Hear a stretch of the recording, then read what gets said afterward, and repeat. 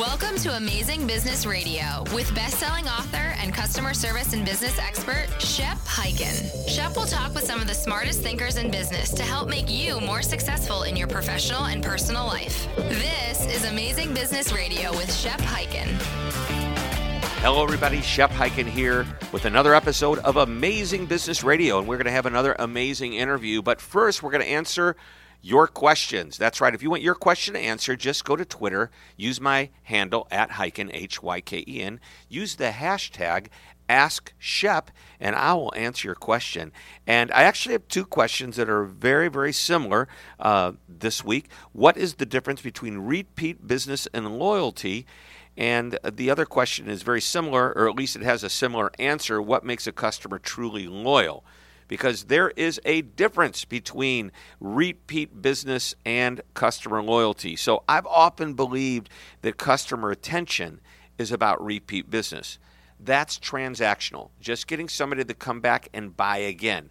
And people confuse somebody coming back, repeat business with customer loyalty. They're not the same. Loyalty may include repeat business, but more than a transaction, it includes some type of an emotional connection. And I'll give you an example.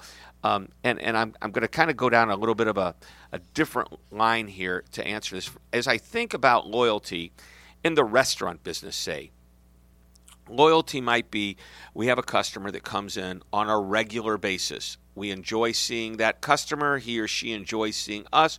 We have a great relationship. The servers know them. The staff knows them. We know what, if I'm as a manager of the restaurant, I greet the customer every time they come in. We know what this customer is going to order. We take care of them. I would consider that not just a regular customer, but a loyal customer. However, a lot of people think of loyalty as like getting 100% of the business. A stockbroker, for example, might call it wallet share. What percentage of the customer's investable assets, their wallet per se, are they investing with the broker? And they're going for 100%. As a restaurant, how do you say every time you're hungry, you'll come and see me? No, you've got a grocery store and they go out and buy other things, and maybe they don't want Italian food today. Maybe they want Greek food, or maybe they just want a sandwich and not a fancy steak, depending on the type of restaurant you have. But I know that the restaurants that I go to on a regular basis would call me a loyal customer, even though I don't give them 100% of my business. Now, let's talk about a repeat customer. Maybe the customer goes and visits a place that they do business with simply because it's convenient. It's right down the street. And if I'm going to go grab a quick bite to eat, that's a great spot. And what would happen if a competitor opened up across the street? Would I be uncomfortable about going there? No, I'll go there too. And maybe now I'm splitting my time between the two restaurants. And I'll argue that while I am a repeat business, or while my business, I come back again and again, and I am a repeat customer, I'm a repeat customer, I'm definitely not a loyal customer. I'm not loyal to the brand. It's just that it's convenient. I'm not loyal to the food. It's good. It's not great. It's not getting me to come back every time I need something. So I know I'm talking a lot about this, but I just want to emphasize, just because the customer buys from you again and even again and maybe again doesn't mean the customer is loyal. If you want loyalty, this is what I want you to think about.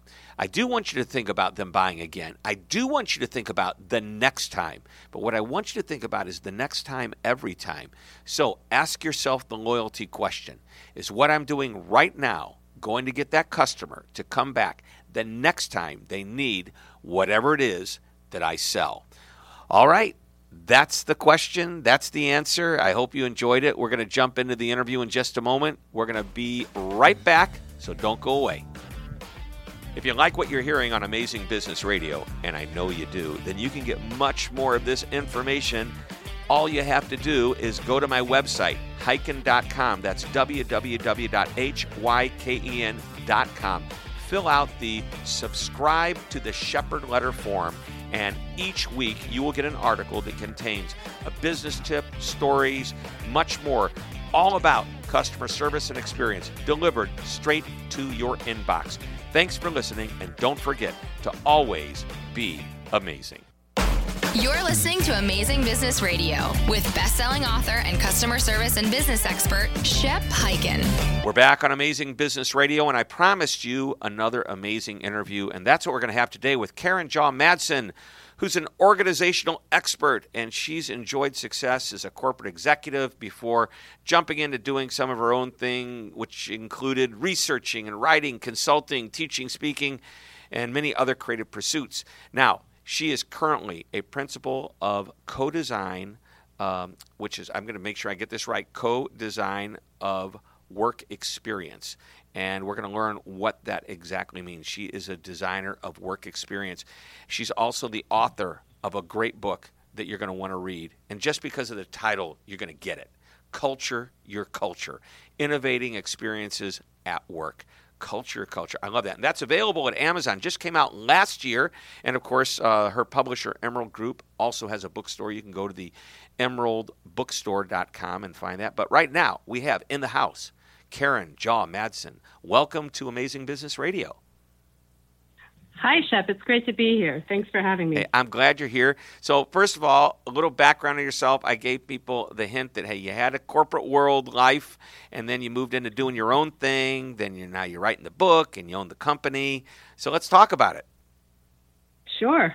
Well, I'm originally from New Jersey. I lived in a number of different places and traveled extensively.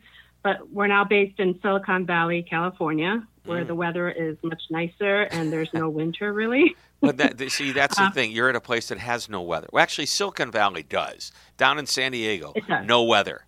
They say, is that good or bad? It's microclimate. I like love the seasons. I like having different seasons. You know, I'm from St. Louis. You were from New Jersey. We have the snow. We have the rain. We have the sleet. We have the humidity in the summer.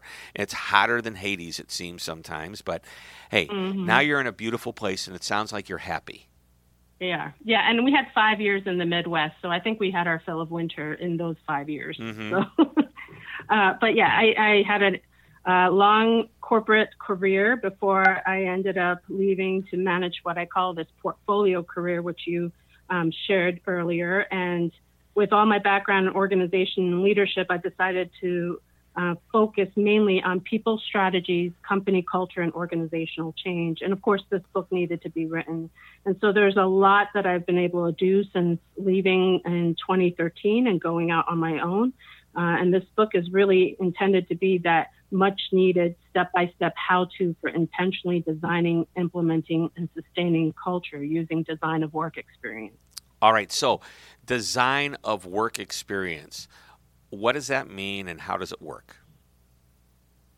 Sure. The only way to really appreciate design of work experience, and I'll shorten it to DOWE. That's the acronym. DOWE. DOWE. DOWE. Correct. Design of work experience. Yes, I went to school. I figured that out. Well, now it's memorable. That's wonderful.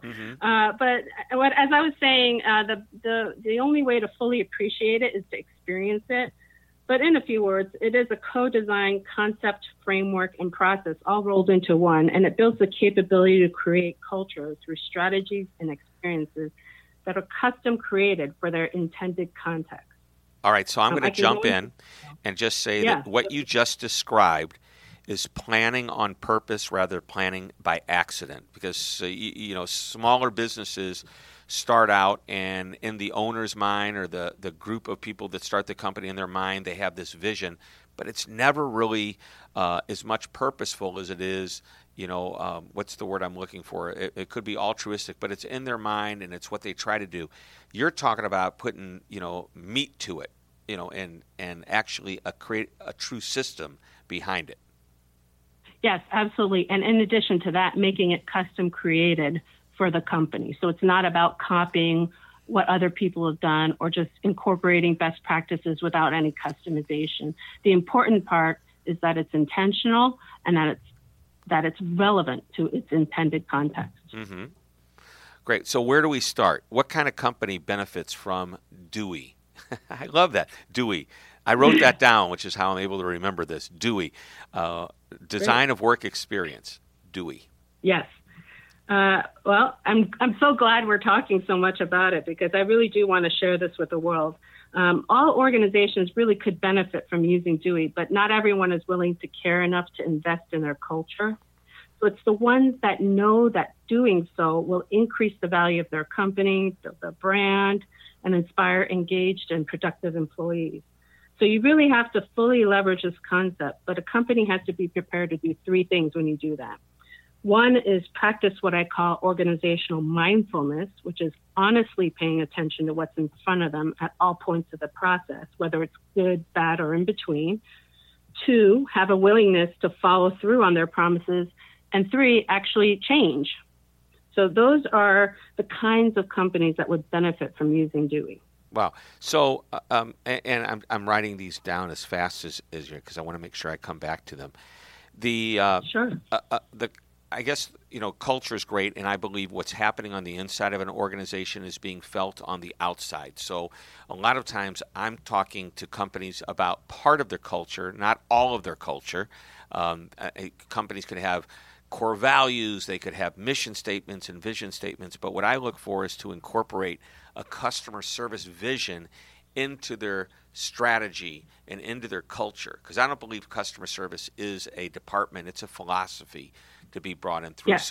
So Absolutely. Can we swing it a little bit that direction?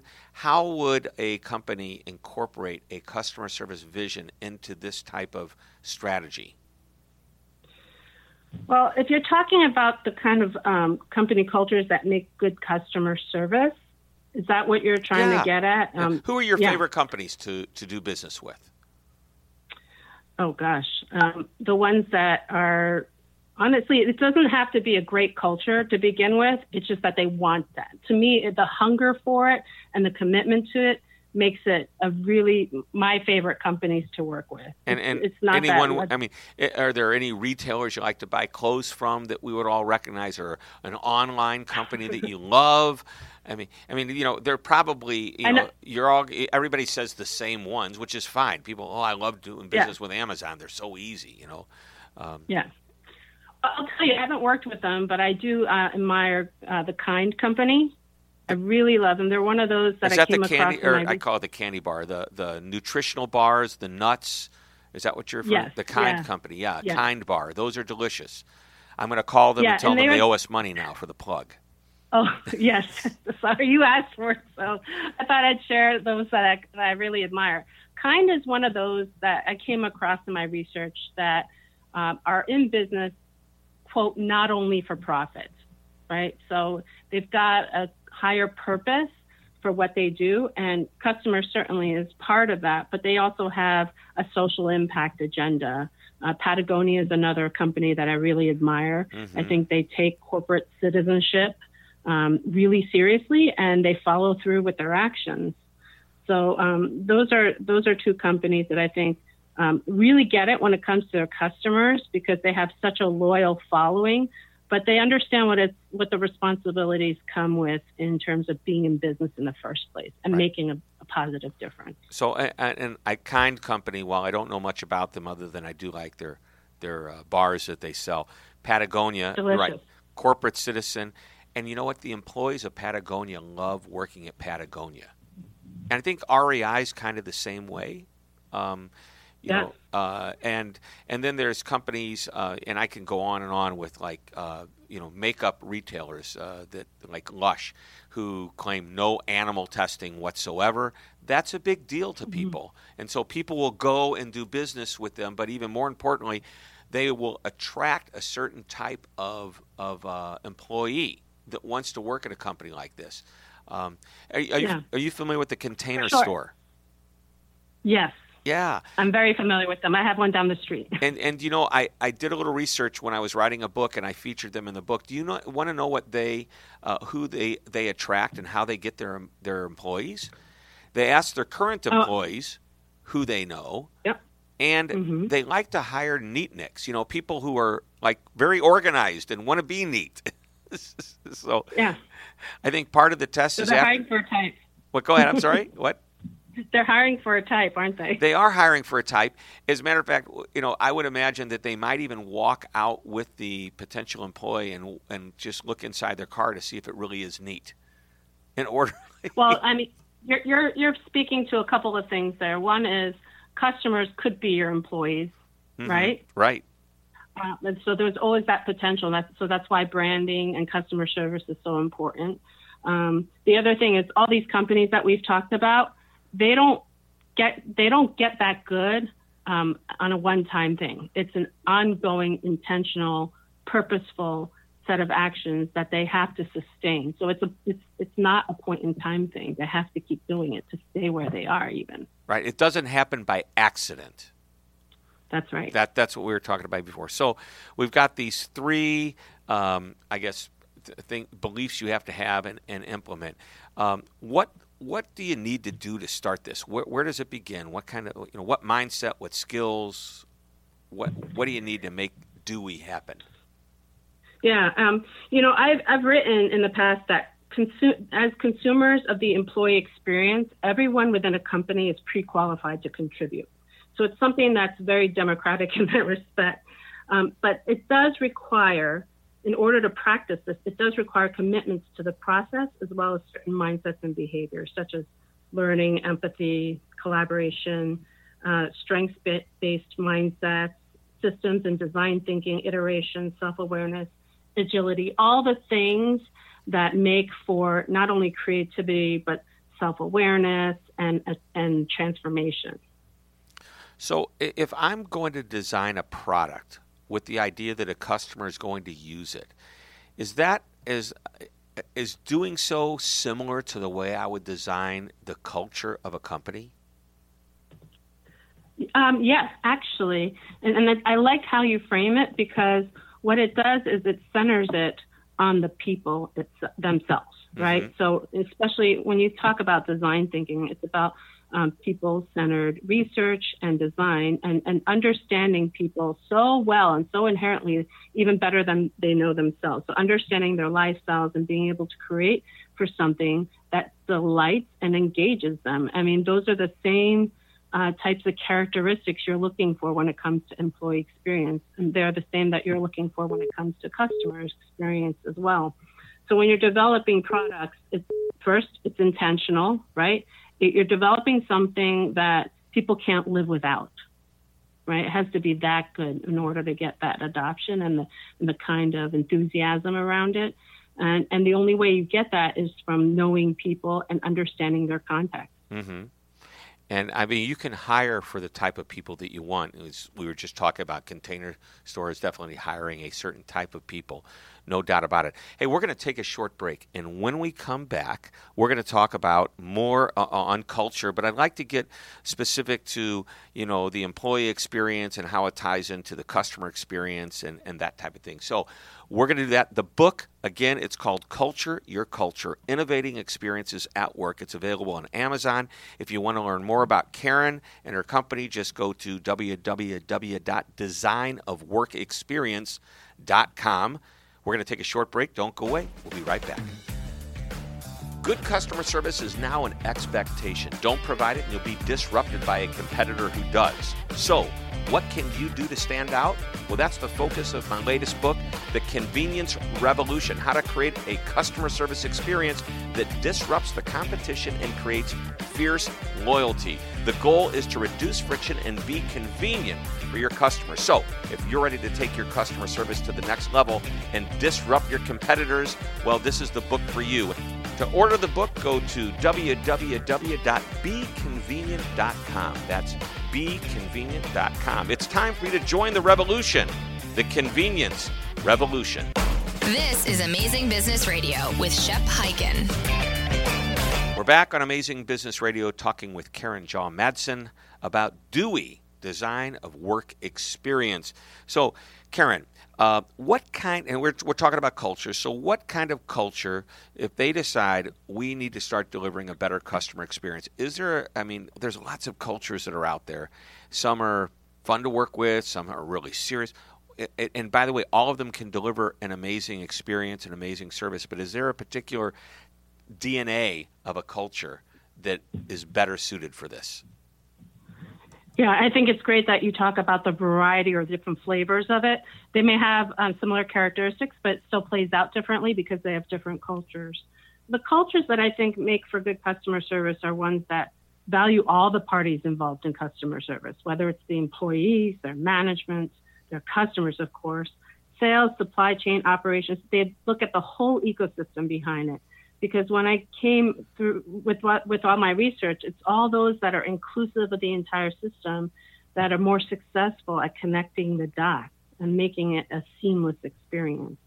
So those that treat their company, there are some companies that actually treat their customers as internal to their company ecosystem. So just framing it that way sets expectations around both the culture and the customer service that they give. All right, explain that, how it's, they tie it into the ecosystem. I mean, that was an interesting comment, but I'm not sure exactly what you meant. I'm intrigued. Sure. Yep. I'll name the company. This going back a few years, West Elm, which is a home design company that is part of the Pottery Barn brand. Okay, yeah. They see customers as part of their own community. So when you look at customers not as this us versus them thing or external to the company only, then you see them a little bit differently, right? You might treat them the same way you would treat other employees or your coworkers, people that are part of the same community of collaboration or the same projects. And if you're talking with customers as if they were in with you, I think that creates a whole different dynamic. There's, I don't know if it's true or not, but they say that when Jeff Bezos has a meeting in his boardroom, there's a seat, but nobody sits in it because that's the seat of the customer, if the customer were there. Symbolism. And It is symbolism, and I think that's what you're talking about, but here's the thing. It's easy. No, they actually bring customers in and talk to them that way, too. Okay. Amazon or West Elm does? West Elm. Okay, great. So that's my question. It's easy to say we're going to make the customer part of us and make them, as we talk about them, but how does that really play out in real life? So they bring customers in. Is this more than a focus group? Is this more than just saying, hey, we want your opinion and let's bring a half a dozen customers in twice a year? What does this company do to really make that happen? I think it's about seeing them as co-designers of this mission that they're trying to achieve as a company. I think when you regard people as equal peers, or if you look at them as even more important and you're designing your services and your products in a people-centered way, then you're able to get to know them in ways where you can anticipate their needs before they even ask for it. So a lot of it has to do with the familiarity with the customers that you're trying to reach and to keep. And that requires a company to be flexible, people-centered, as well as consistent, because you can't plan for every scenario. But if they have those values and principles and the culture behind everything they do, they're able to create these exemplary experiences that keep people, engaged. Right. So I'm going to give you two examples of what I think you're talking about, and you can say yes and yes, or no and yes, or no and no, or yes and no. So here's my first example. I wrote about a company years ago that had a board of directors and a board of customers. And they of course, you need the board of directors to run your company and choose leadership and plot a course, so to speak, on strategy, but you need your customers to tell you what strategy to take based on their input in the products. So that may be a good example. And then another one that's even more common, and I speak at a lot of these events, they're users groups, they're user conferences. And these are software companies or some type of a product where they have a convention, not with their own salespeople, a conference for their own people to go and learn, internally, but no. They have these conferences and they play to the users of their products and services. And really they have a board of directors, and it sounds to me as I look at some of these that the user board of directors is more powerful than the company's own board of directors, because they can actually make policy and make things happen that will force the company to change. It's pretty powerful. Yes. So to answer your question, yes and yes, because you're giving them a seat at the table and you're treating them as important components of the process. And in the work that I do, it's also about going to where they are. So not even just inviting them to come to you, but being able to embed yourself in their daily lives. Got it. So very good. And I think this is a real important concept to really make your customers part of your company culture, not treat them as, oh yeah, they're outside. So we have internal customers and outside customers. We're going to use the same word to describe everybody. We're all customers, different types of customers. And we all get trained differently internally. If somebody's front-facing to an actual outside customer, they're going to be trained differently than somebody who might be in the back room or in a warehouse and doesn't really interact, but obviously has some impact on the experience. So as we start to wind up here, I want to talk to you a little bit about the difference between a design of work experience as it goes to an employee experience and a customer experience. So are they really that different? I think today, and I'll riff on this for just a second and let you comment. I think today we have very low unemployment, and therefore it's if you've got good people, you need to keep good people, because if they leave and go somewhere else, maybe a competitor comes in and takes them away, or maybe they just are disenchanted with you, and you've got somebody good walking. It's hard to replace them with really good people because all the good people are working. Not that there aren't good people out there, that there are good people out there that may be looking for jobs, and maybe there's some people out there. I mean, it's just unemployment's low. Hard to get a job, right? Yeah, well, and the resources it takes to replace somebody, not only to find them, but to ramp them up, it's very expensive. And so although we have to be realistic and understand that, employability is not, one person at the same company anymore for the entirety of their careers. I think there needs to be an understanding as well that, while you are here, it's going to be amazing, right? And because when it has that, I found people that have found those magic moments in their career, and they spent the rest of their careers chasing it, honestly. So we have to look at it in both short, mid, and long-term perspectives when it comes to things like that. But in the sense that how employee experience is different than customer service might vary, having to do with the frequency, depth, and the longevity of the interaction or the relationship between them and the company. So that's what I'm speaking to. And to echo some other thought leaders like yourself out there, the employee experience comes before the customer experience, right? Right. Employees are your internal customers, as I've heard you say. Yeah, and what happens inside is felt on the outside. So if you focus on, and I have this employee golden rule, do unto the employees the way you want done unto the customer. And if you even treat them better than that, then they really get the idea. And leadership has to be the role model to set that in motion. Because you can't say, do as I say, not as I do. It's incongruent. It's contradictory. Absolutely. That's the quickest way to erode trust, right? When you don't follow through with what you say. Yeah, or they see a leader acting differently. There was a client, they had 3 owners, and we went in to do a pretty big proposal on some customer service training. And I actually sent one of my trainers in to deliver the proposal and actually give a sample of what the training would be. And one of the owners weren't there. So in the debrief, I asked about that. And they said, well, we've got somebody that's not quite on board. And they don't, so we've outruled them 2-3. Okay, so I think, we're probably going to go forward, but we've got to figure out a way to get his buy-in.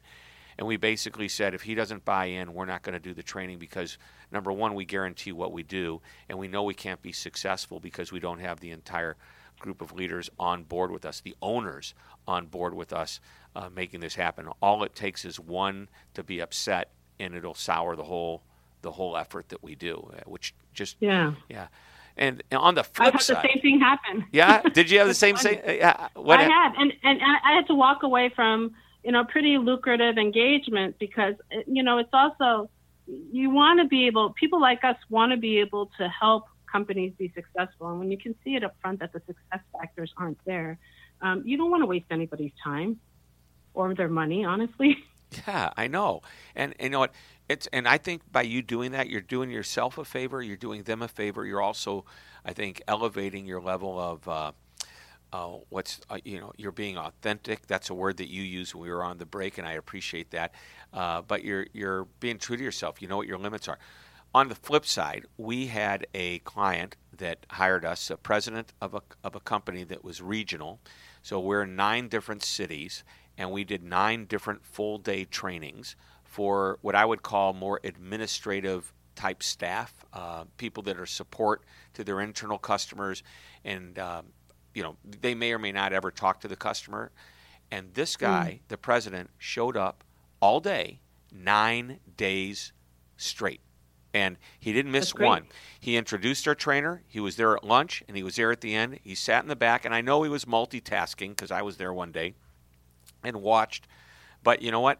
You saw this man in the room the entire time. And what message did that send? That was huge. Yeah.